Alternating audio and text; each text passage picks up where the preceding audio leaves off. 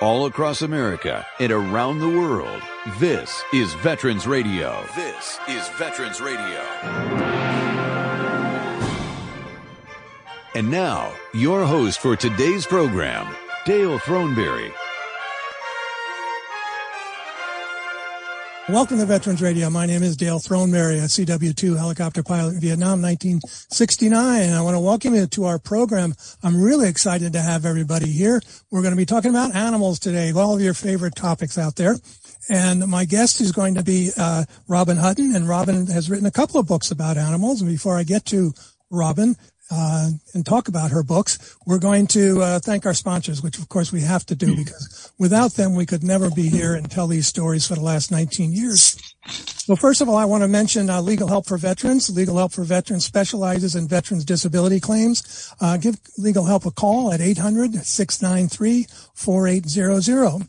The National Veterans Business Development Council, better known as NVBDC. They are the nation's leading third-party authority for certification of veteran-owned businesses. If you want to do business with the federal government and many corporations, you need to be a certified veteran-owned business. So for more information, go to their website. That's nvbdc.org. The Charles S. Kettles VA Medical Center here in Ann Arbor, Michigan. For more information, you can go to their website. That's va.gov/Ann Arbor Healthcare. We want to really thank the VA. We know we have a very excellent VA health hospital here locally, and we're really happy to help promote them. So as I mentioned, for more information about them, you can go to their website, va.gov/Ann Arbor Healthcare. To learn more about these organizations and their services, as well as how you can support Veterans Radio, please just go to our website. That's veteransradio.net/our sponsors. All right, so let's get right into this. As I mentioned earlier, my guest today is Robin Hutton, and Robin is originally from, where was she from? She was from Delaware, one of the larger states out there, and eventually went to Ithaca College and received her bachelor's degree there, and then moved off to California and started working with Billy Jack Enterprises. And for those of you that know the movies from the early 70s, Billy Jack is a well-known movie, and I'm going to have Robin talk a little bit about that. And then for some reason, she decided she was going to write a book about Sgt Reckless. And I don't know if any of you are familiar with this, but you will be by the time we're done today. So, Robin, I want to welcome you to Veterans Radio. Oh, Dale, it is an honor and a privilege for me to be here. Thank you so much for inviting me. I'm excited to talk about all these wonderful four-legged and winged heroes that I know that your fans are going to just fall in love with these stories as much as we have. I am excited. So how did you get involved in writing? I know when you moved to California, you got involved with the Tom Laughlin Enterprise. Right. What was that? So when I moved to Los Angeles, I wanted to get into the film business. And when I was at Ithaca, I had a minor in psychology. And at the time, when I met Tom, I met him through I was working as a bookkeeper for this accounting firm, and Tom needed a bookkeeper for a psychology conference that he was putting on, believe it or not, a Jungian psychology conference. And so I was a huge Billy Jack fan, and I thought, okay, I'm going to get my foot in the door. I don't care, what I have to do. I'll do the books for the psychology conference. I'll just make myself indispensable, and that's what I did. And I ended up working with Tom and his beautiful bride Dolores for over 33 years. And I became a writing partner with Tom because Dolores didn't want to do it. She wrote on the original Billy Jack films with him. I never wrote on those films. They were written a little bit before my day.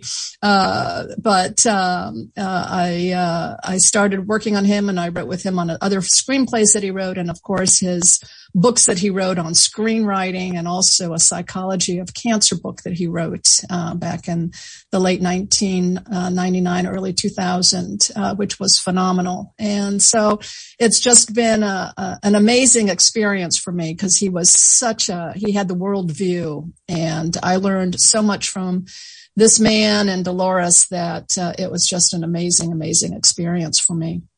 Well, how did you make the transition then to writing about Sgt Reckless, and how did you hear about Reckless? Well, it was really funny because I was working on, I had written a novel in the 1990s, and I was working on another novel on horse racing. Now, mind you, I never owned a horse, right? But I loved horses, and I knew all the horse books from growing up, Misty and Chickadee and Black Beauty and Smoky the Cow Horse.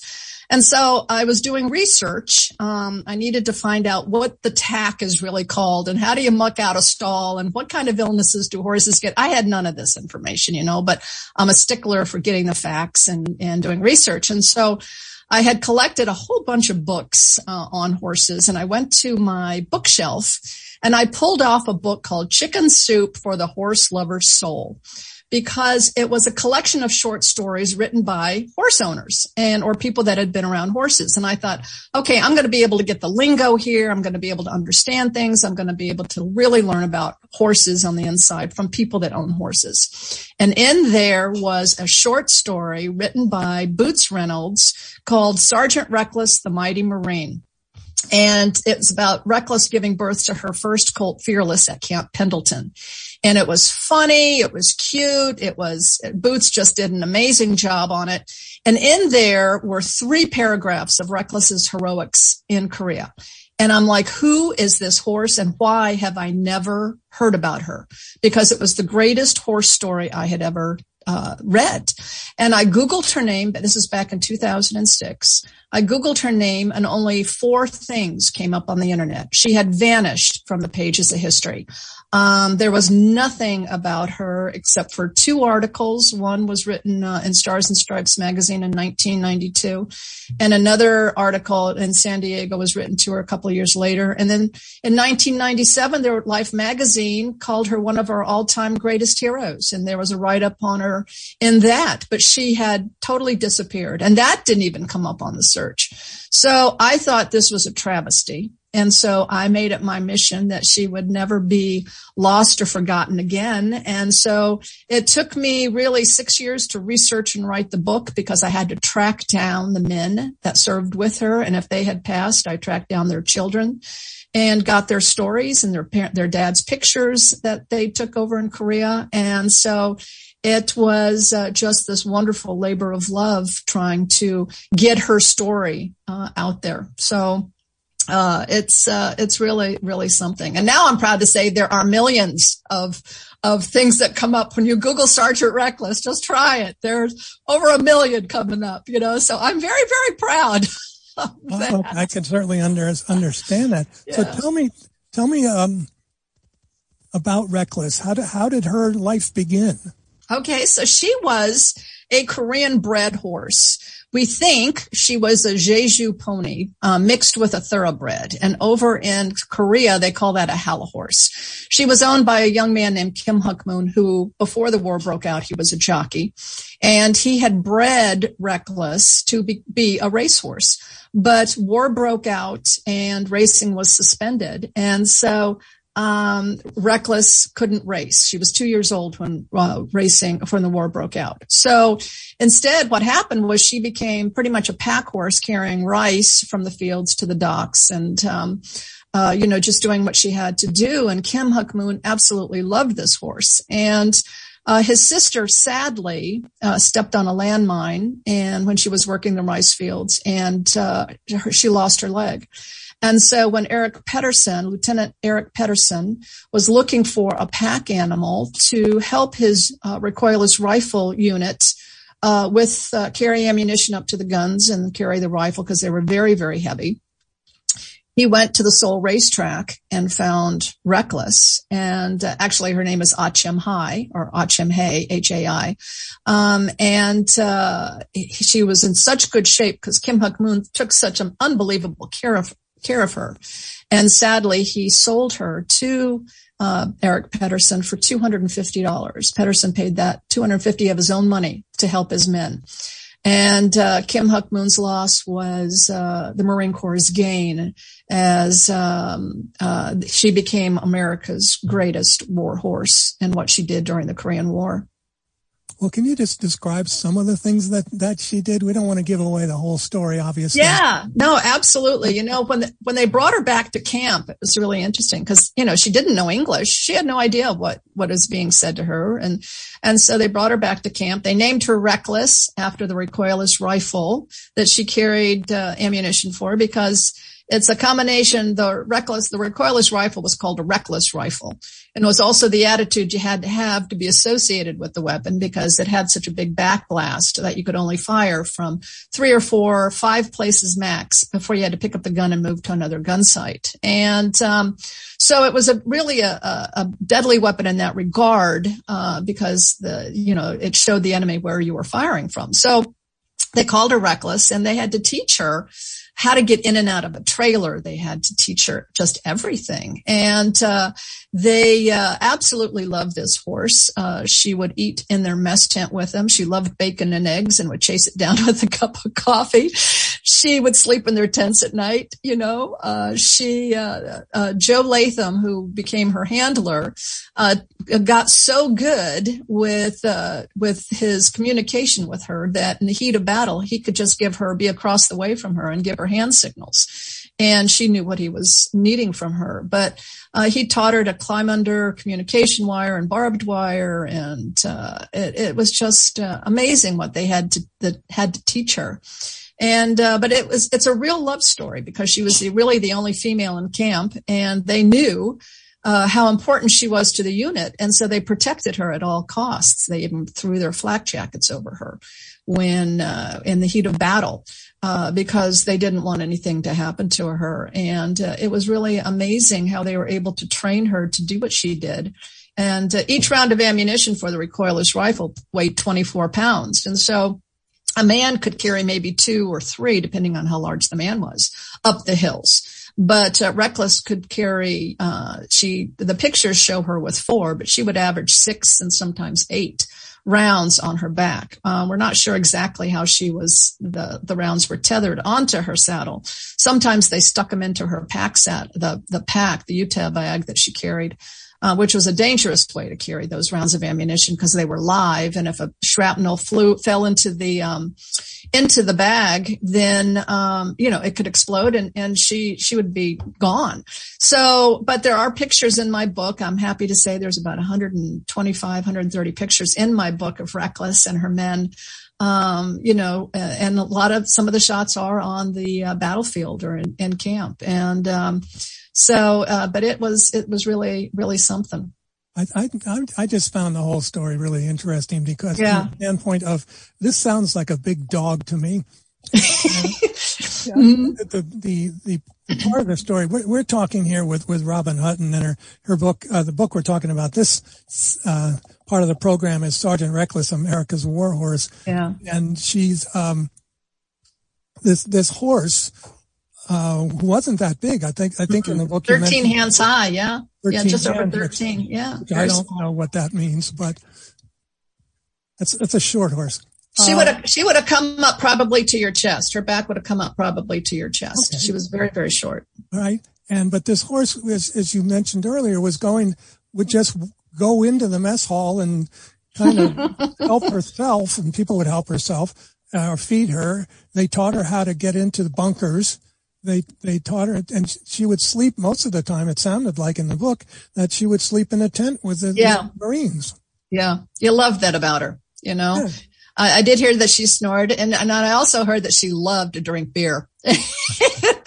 That was really an interesting thing too, because they would share, she liked Coca-Cola, she liked Hershey bars, she liked anything and everything she'd eat. So it's amazing how this horse didn't colic over the years, with all of the stuff that she ate. But I think she probably wanted to eat anything, because she hadn't been able to eat anything for a long time. That's right. So it's just I just thought that this little horse has changed my life in ways that I just never imagined. And when you look at her most heroic battle, she had several missions and battles that led up to her big event in March of 1953 of the Battle of Outpost Vegas and then the Battle of the Nevada Cities. And, when you think that this battle was one of the most fierce battles in Marine Corps history at that time. And you think about the battles of Belleau Wood in World War I or Iwo Jima in World War II, and you see these battles, and you think that this was comparable. And this little horse was in the middle of it. It's really stunning. And when she was doing her thing on March 26, when the battle began, 3,500 Chinese descended upon 3 outposts that the Marines or the Allies were guarding, and outpost Vegas, Carson, and Reno. They were named after Nevada cities because it was a gamble if you could hold them. And so that was pretty funny. But they had, they lost the outposts that first night, because there were only 45 Marines at a time on an outpost, and they would help guard and attack the other outposts, as needed. But when you have that much attack coming at you, they couldn't defend each other, let alone, do themselves. And so the outposts were overrun, and then Reckless went to work the next day. And when you think that this little pony, who, as I said, was about 13 hands high, and at her shoulders, and she made 51 trips this day up to the guns, most of the time by herself. They would load her up. They showed her the way the first couple of times, just kind of so she knew the way. But this battle was so fierce that there was so much incoming and outgoing firepower that they couldn't tell on the radar screen what was coming in and what was going out. It was a blur. And so the rounds would collide midair and rain down on the troops, and it looked like fireworks, And I love it that Sergeant Harold Wadley, who saw Reckless during this battle carrying these rounds of ammunition on her back, he said, that there must have been an angel riding the back of that mare that day for her to survive this battle. And for her to go up and down the hills, she averaged 8 rounds a carry. That's over 250 pounds on her back, up and down these hills, walked over 35 miles through open rice paddies and up steep hills. She was, as I said, the shrapnel, they would rain down on the troops. She was hit with falling shrapnel in her forehead and in her left flank, but she still kept going. And the amazing thing is they'd load her up, give her a slap. She'd go up to the site. They'd unload her, give her a slap, and she'd go down and get reloaded. There were times where she also carried a wounded off the battlefield. Don't know how many wounded she carried off. But in my book, I have 3 verified stories of people that either saw her carrying them or were in the hospital when she was with the unit that brought in wounded. And then one gentleman even went to Camp Pendleton to thank her for saving his life, because he had been wounded in the neck, was bayoneted in the neck, and he was bleeding profusely, and she carried him down the hill and saved his life. So, she was just this amazing hero. So, because she did what she did, they were able to reclaim the outposts after the 5th day of the battle. And just a few months later, that battle broke the spine of the enemy.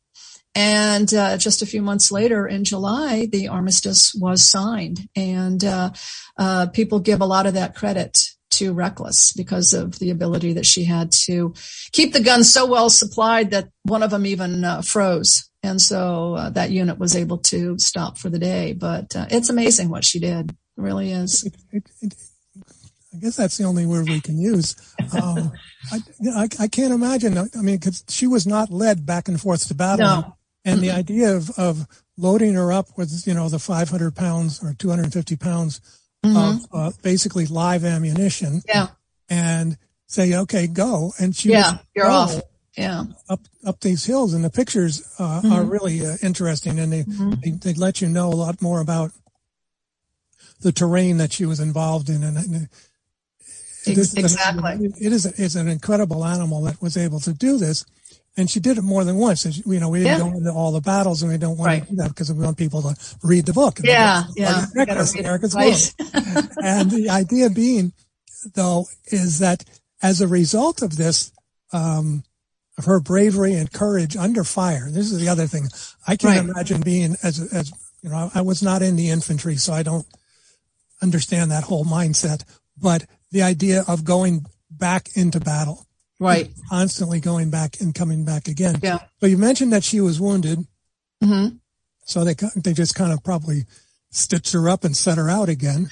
Yeah. So when Joe Latham saw that she had been wounded in the forehead and the back, he took off her back saddle and just, they weren't so bad that they needed stitches or anything like that, but she was bleeding. And so he did clean her up, gave her a break.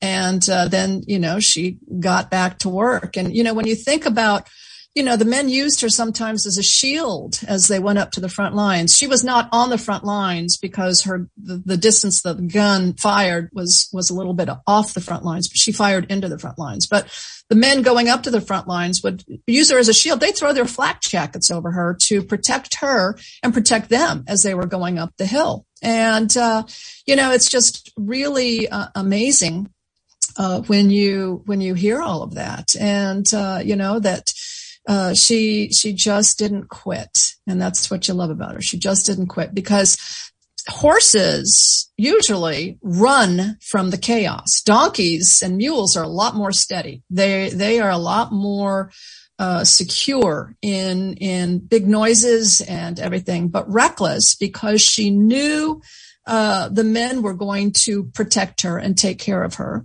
And also I think she had to be a little deaf too, but the concussion waves, that she would feel during these battles and with all of this incoming and outgoing fire going, it bruised the men.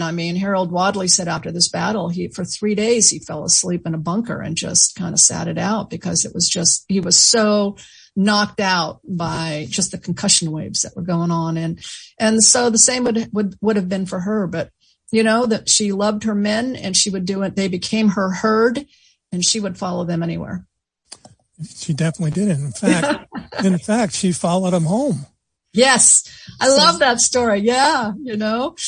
It's amazing because, after the armistice was signed and her men were coming home, she was stuck still in Korea.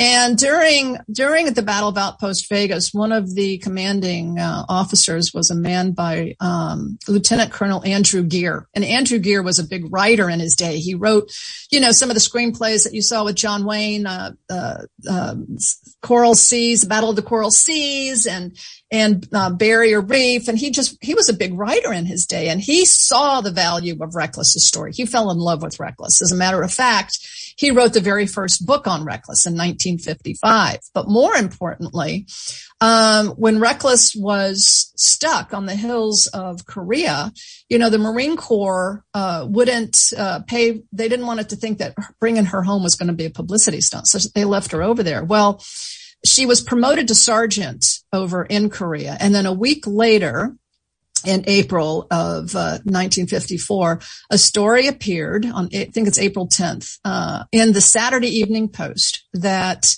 Andrew Gere wrote. And it's a beautiful story. Had a great picture of Joe Latham with her, loaded up with the 4 rounds of ammo. Just her iconic picture if you go to my website.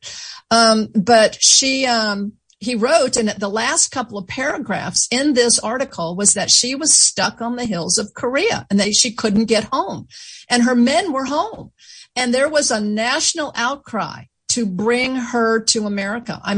Everybody was writing letters into the Marine Corps, to the military, to the Pentagon, everywhere saying, bring this horse home. She needs to be brought home. And a executive from a shipping line saw the article, and he called up Andrew Gere, and he said, if you can get her to Japan by this date in October, I will provide free shipping to her. If you have a stall and give her feed, I'll provide free shipping to her to San Francisco. And so that was all that was needed. And Andrew Gere put up $1,200 of his own money to get Reckless home. And they had a full rotation ceremony for her in October. The pictures in the book, when you see them, how they all went out for her, to show her, give her the rotation ceremony that she deserved, as any Marine would have gotten, or anybody leaving would have gotten. And they flew her to Yokohama, Japan. They put her on a ship, and she landed in America on Marine Corps birthday in 1954. And she was the guest of honor at the birthday ball at the Marines Memorial Club in San Francisco, and she waltzes through the hotel, and goes up to the ceremony. And it's priceless to see the pictures and to read the story of what a character she was in all of this. And when she touched American soil on the docks of San Francisco, there was so much press there for her arrival that it was said that she had more press turnout than then Vice President Richard Nixon had the week before, and you gotta love it.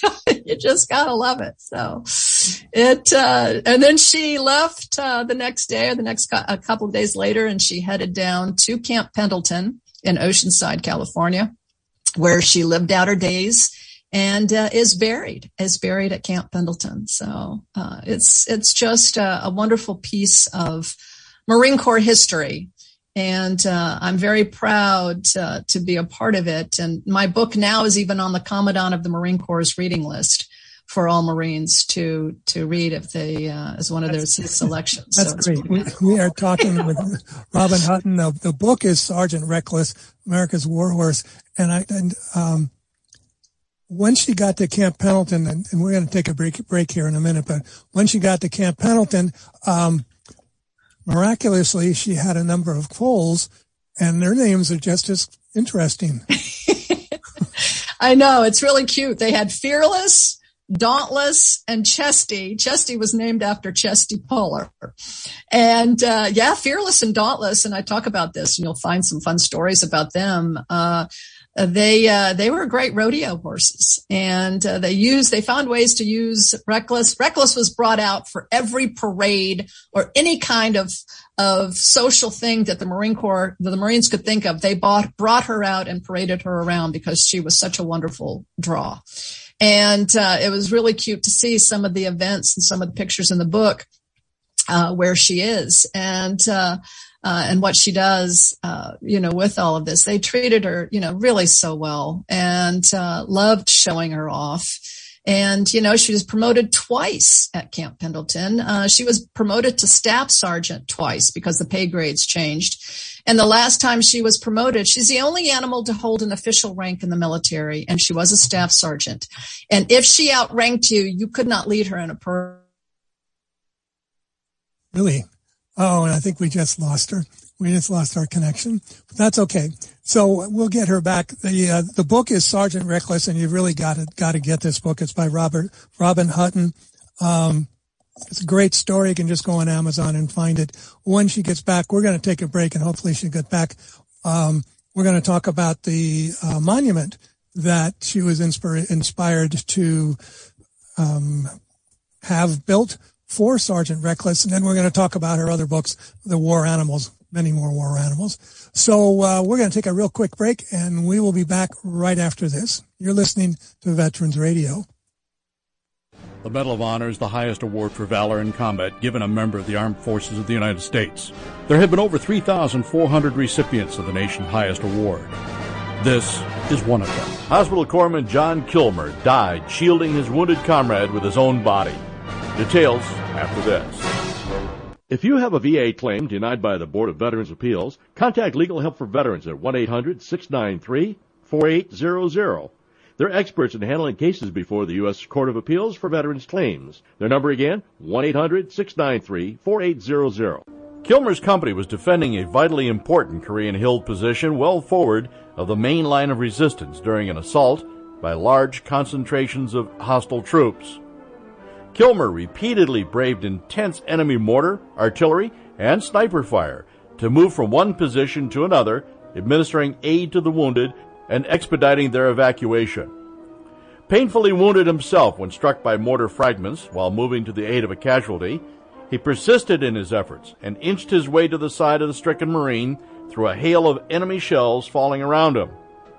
Undaunted by the devastating hostile fire, he skillfully administered first aid to his comrade, and, as another mounting barrage of enemy fire shattered the immediate area, unhesitatingly shielded the wounded man with his body. Kilmer was mortally wounded, by flying shrapnel while carrying out this heroic action. The Medal of Honor series is a production of Veterans Radio. Military veterans touch everyone's life. I'm guessing right now you're thinking of a veteran, a close friend, relative. Maybe it's you. Even the toughest of us sometimes need help, but don't know where to turn for support. You don't need special training to help a veteran in your life. We can all help someone going through a difficult time. Learn how you can be there for veterans. Visit veteranscrisisline.net.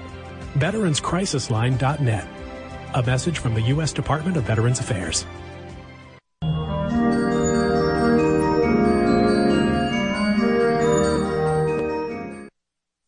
And we're back here on Veterans Radio, and ain't technology grand? So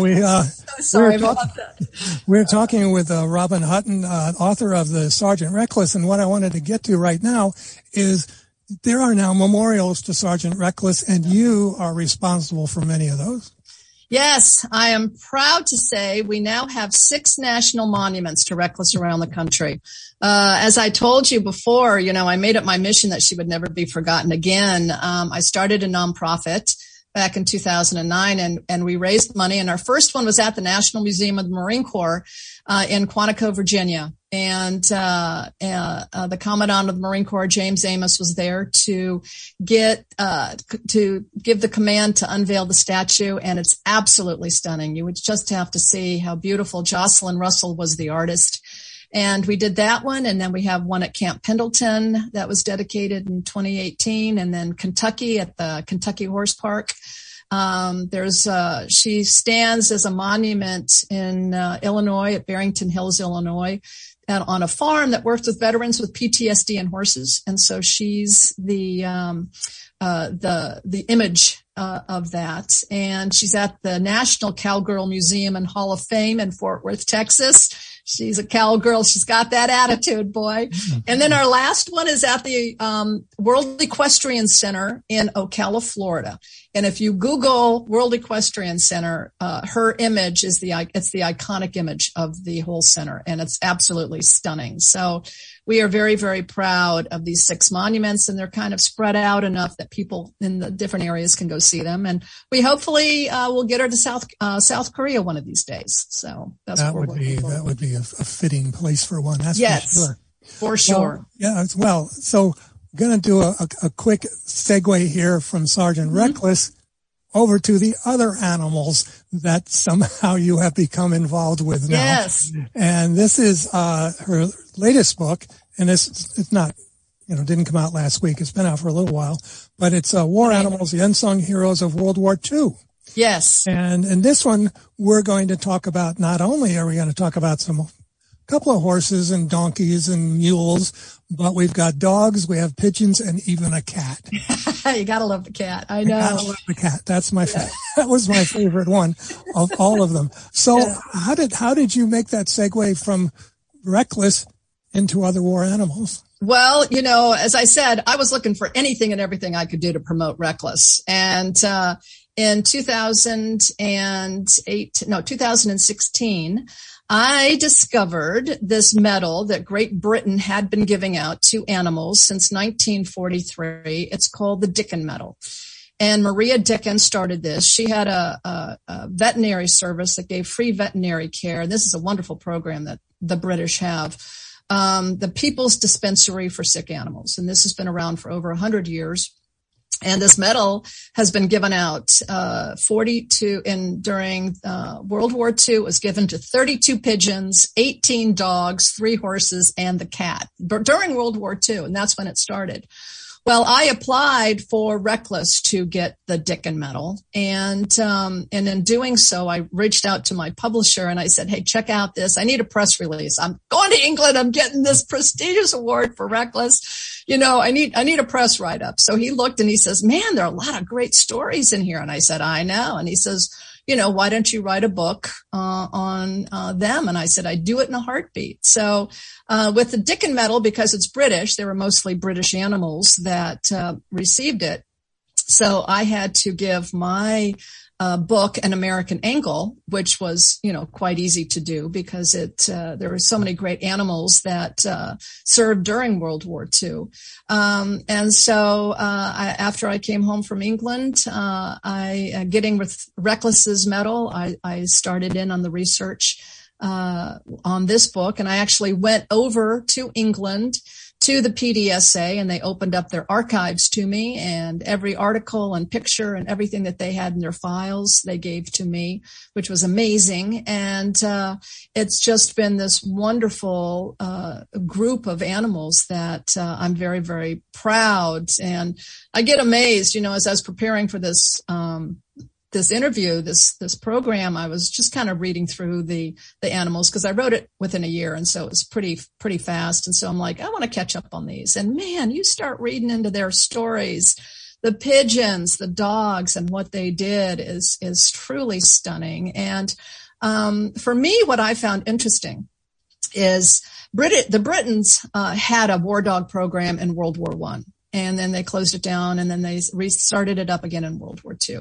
Well, we never had a war dog program. And when World War II broke out, when Pearl Harbor was attacked, a poodle breeder named Arlene Erlanger got together with her Westminster Dog Show friends and her American Kennel Club friends and says, we got to get the dogs into this. And they started Dogs for Defense.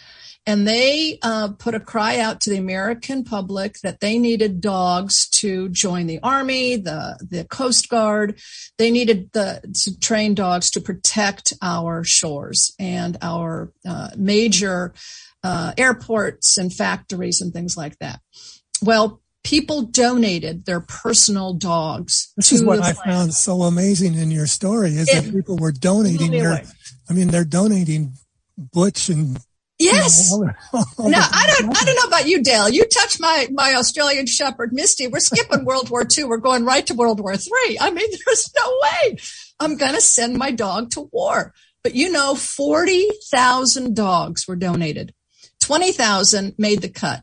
People just wanted to help. And so their dog might have been too old, or, Chihuahuas are just not going to work on the war front. Sadly, I love Chihuahuas. Don't get me wrong. But yeah, they aren't really war dogs, in that regard. But, 40,000, 20,000 made the cut. 10,425 ended up going and serving either with the Coast Guard or with the Army. And then the Marine Corps had their own set of dogs, mostly Doberman Pinschers, that were trained, and 1,300 dogs that went over and served in the Pacific.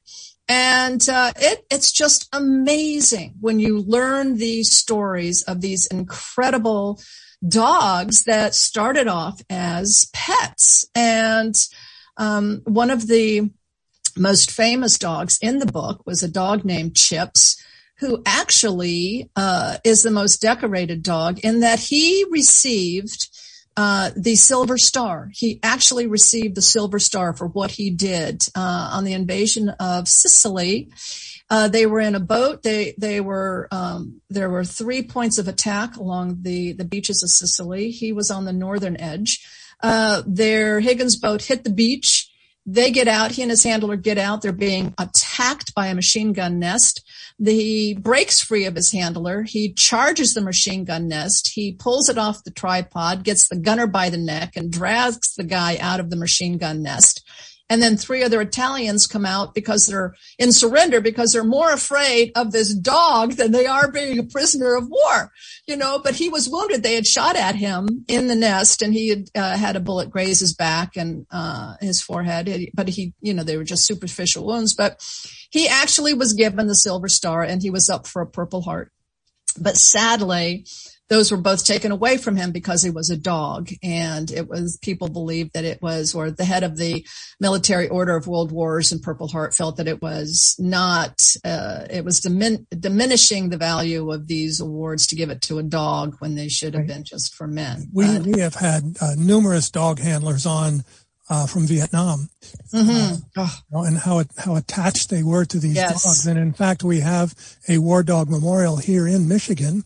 Mm-hmm. Oh, it's a great memorial. Yeah. Yes. It's a beautiful memorial. I think the idea of people donating their animals for the cause is just what really got to me on that. Yeah. And then of course the dogs come home at the end of the war and they get to, they have I think what was it, a 6-month Yes, quarantine, or they were trying to make sure that the dog could be retrained and be safe to go back to its family. And most of them went back to their families. And Chips went back to his family. And I have to tell you, it was a wonderful moment for me. Chips went back into full fanfare when he was went home. He was on a train ride and went back to Pleasantville, New York, and photographers and, the press met him at the train station and the family was there. And it was just an amazing day. And to have this war dog come home, and I nominated Chips for the Dickin Medal. And Johnny Wren, who was 4 years old when his war dog came home, went to England and got the Dickin Medal for his dog Chips over in England. And it was just an amazing thing, because of what he did was truly something. And these dogs did come home. And that's why it was so sad that in the Korean War and in Vietnam, they were treated as equipment and they were left behind. And that was devastating. And thankfully today that is all changed.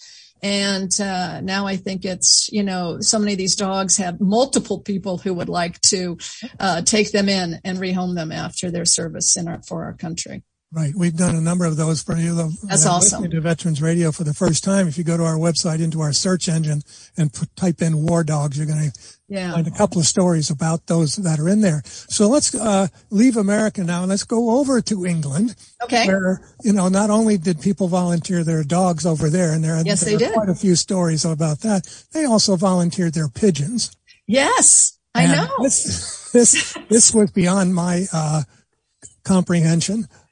Well, let's talk a little bit about their dogs, and real quickly, because these dogs were the ones that would go in after the blitzes, the London bombings and so forth, and try to find survivors and the bodies. Yes, and it's honestly, and when you read the book, I don't know how the British, and I think it's really thankfully to Winston Churchill, who kept them so centered and feeling that they could get past this. And when you see the Blitz and knowing that the Blitz went on, there, for over a year, they were being bombed, and you see the devastating pictures and the dogs that would go in. There was one dog, Rip, who was a little mongrel.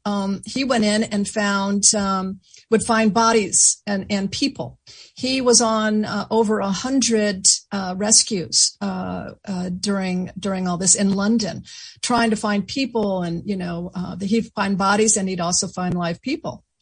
Beauty, which was this beautiful little dog, and actually I think she was the first dog that received the Dickin Medal. She went in and she rescued 63 animals that were trapped in the just the barrage and all the rubble. And how she did that was just truly amazing. And there was another dog, Peter, who also went in and rescued both. He rescued animals, and he was a collie. And there's a picture of him in the book that I love, because it's with the King and Queen, and also Princess Elizabeth is there being honored with Peter. But the funny story about Peter is he was one that would rescue mostly people and live people, and they were digging in some rubble, and they hear somebody shouting and swearing, and they can hear him in the rubble, and so Peter's digging ferociously, and the men are over there, and everybody's trying to get rid of this, and they pull back some piece of rubble, and it's an irate parrot in a cage yelling at them, swearing at them, and Peter rescued the parrot. But you think about what these dogs have done, in the just saving people. I think it was the dog Irma in there, where she just wouldn't give up when a hotel was bombed. And she knew that there was something else there. And finally, they look up, and it's like on the 5th story that was bombed away, there was a woman trapped up there, still alive. And she was the only one up there.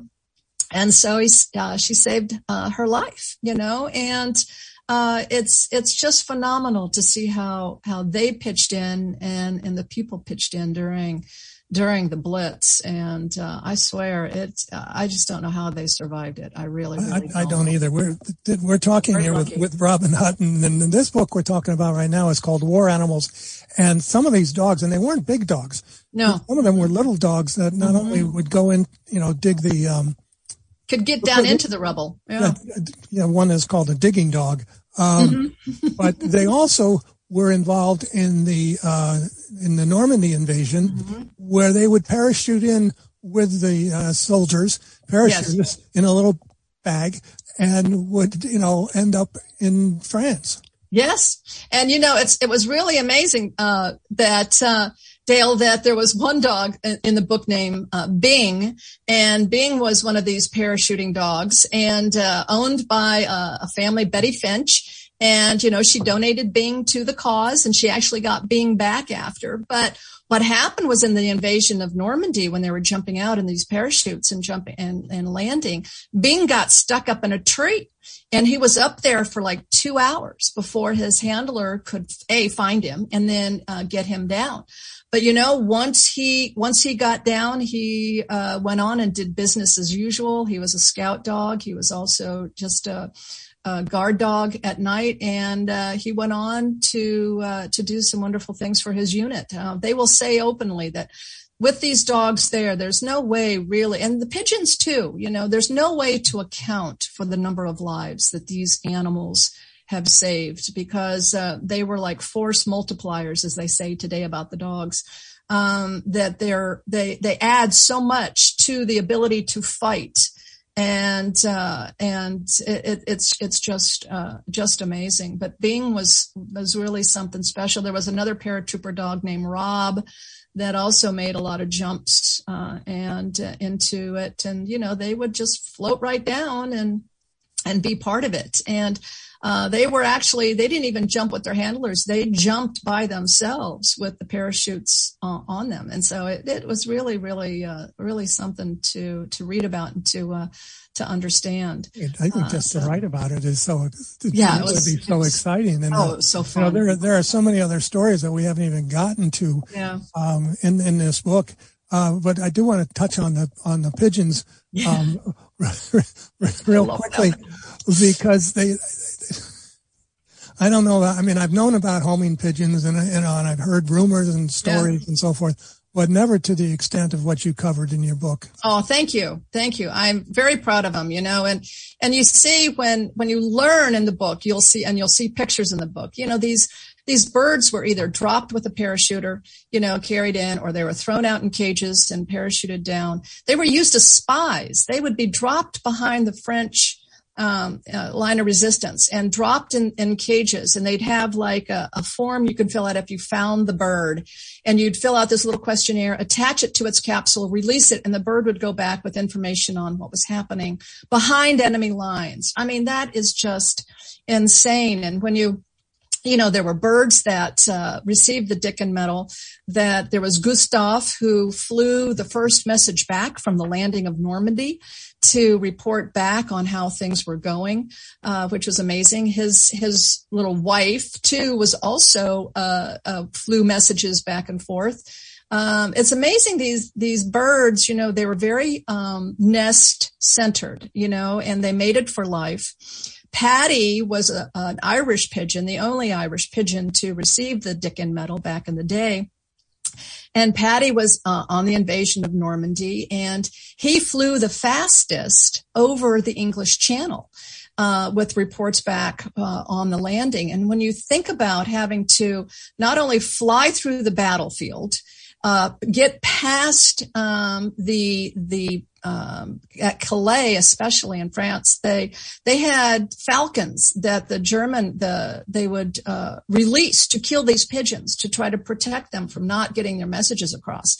And then to fly back for the first time across the English Channel to their loft in England, I mean, is truly stunning. And it is said with the pigeon Patty, which I loved about Patty, is that he was very connected to his mate back in the loft.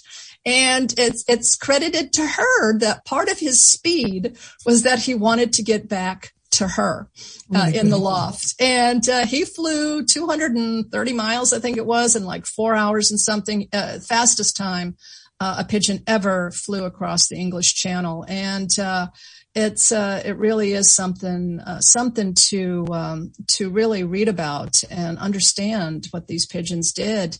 There was an American pigeon named G.I. Joe that received the Dickon Medal, the only American animal to receive the medal until 9/11, when some dogs that were at 9/11 received the medal.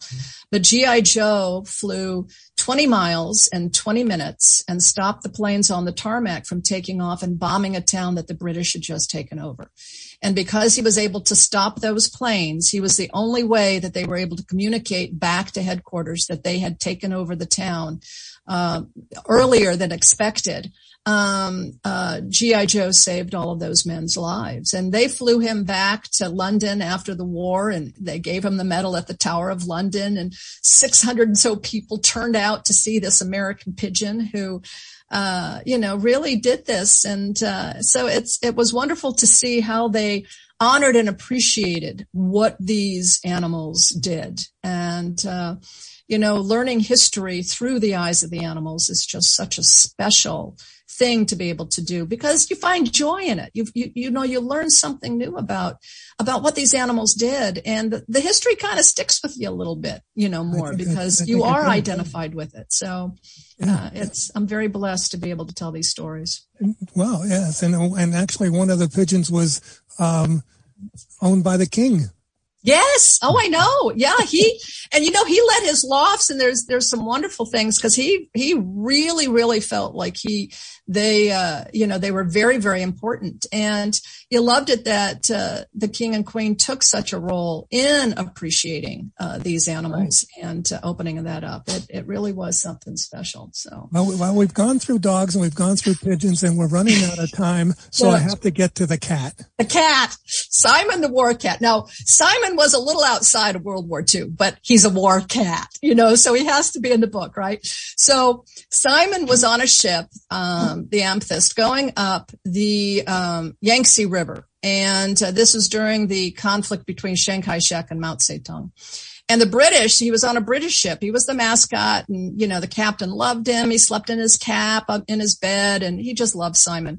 And so what happened, though, he had gone in, and the ship was attacked, and the captain and 21 sailors were killed. And so Simon was also wounded. Well, when they found Simon and he started to recover, he was in sick bay, and he started to he was the very first therapy cat, because he helped the men get through their illnesses by, purring and pawing and all of that. But the most important thing is the ship was stuck for 100 days on the riverbanks, and rats were coming on, and it was threatening the very small food supply, water, and medicines. And he started killing a rat a day and taking it to the new captain and dropping it at his feet as a trophy.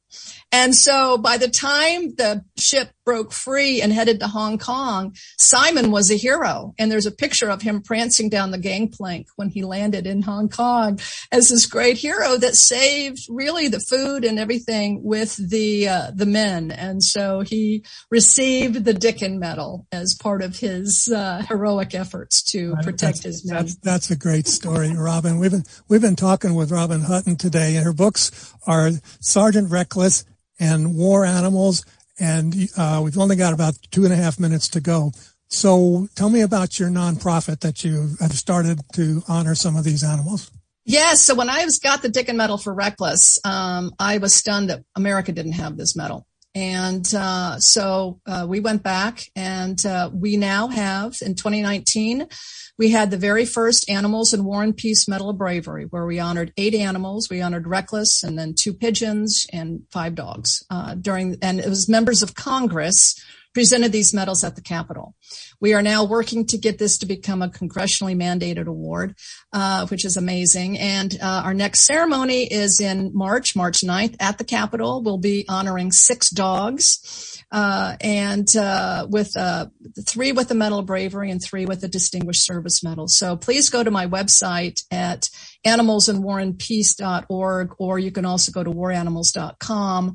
And you can see what we're doing and join us. We'd love to have your support with this, raising the money to honor these animals the way they should be honored. And we want to also do a museum eventually to tell, as I said, tell history through the eyes of the animals and have their stories live on for generations to come. So it's very exciting, and I'm just very blessed. It is, and thank you very much for doing all of this. Thank you. I think it's a great opportunity for people to find out more about what these animals have done. Yeah. Probably what animals are going to be doing in the future, and to have a museum where they can actually go and see these stories, I think is great. Yeah, so, I'm excited about it. Very, very excited about it. I know. I am too. I'm anxious to see these things. So again, this has been Robin Hutton today. The books have been Sgt Reckless from a racehorse actually in Korea originally. It carried ammunition, and War Animals, and every species pretty much that you can imagine is in that book, and it's a really good read. I think it probably goes along with that, Chicken Soup for the Soul about animals. That started the whole thing. Thank you. Yeah. So, Robin, indeed. Thank you very much. Thank you, Dale, for having me. It's a pleasure and a privilege to be here. Okay, we will talk to you again, I'm sure, in the future. Great. Anytime. I'm here. All righty. Thank you. So God bless. Take care. God bless you. Thank you. Coming up to the end of the program, we want to make sure that we thank everybody, and I got to go. We got 10 seconds. So until next week, come on back to Veterans Radio, and until then, you are dismissed.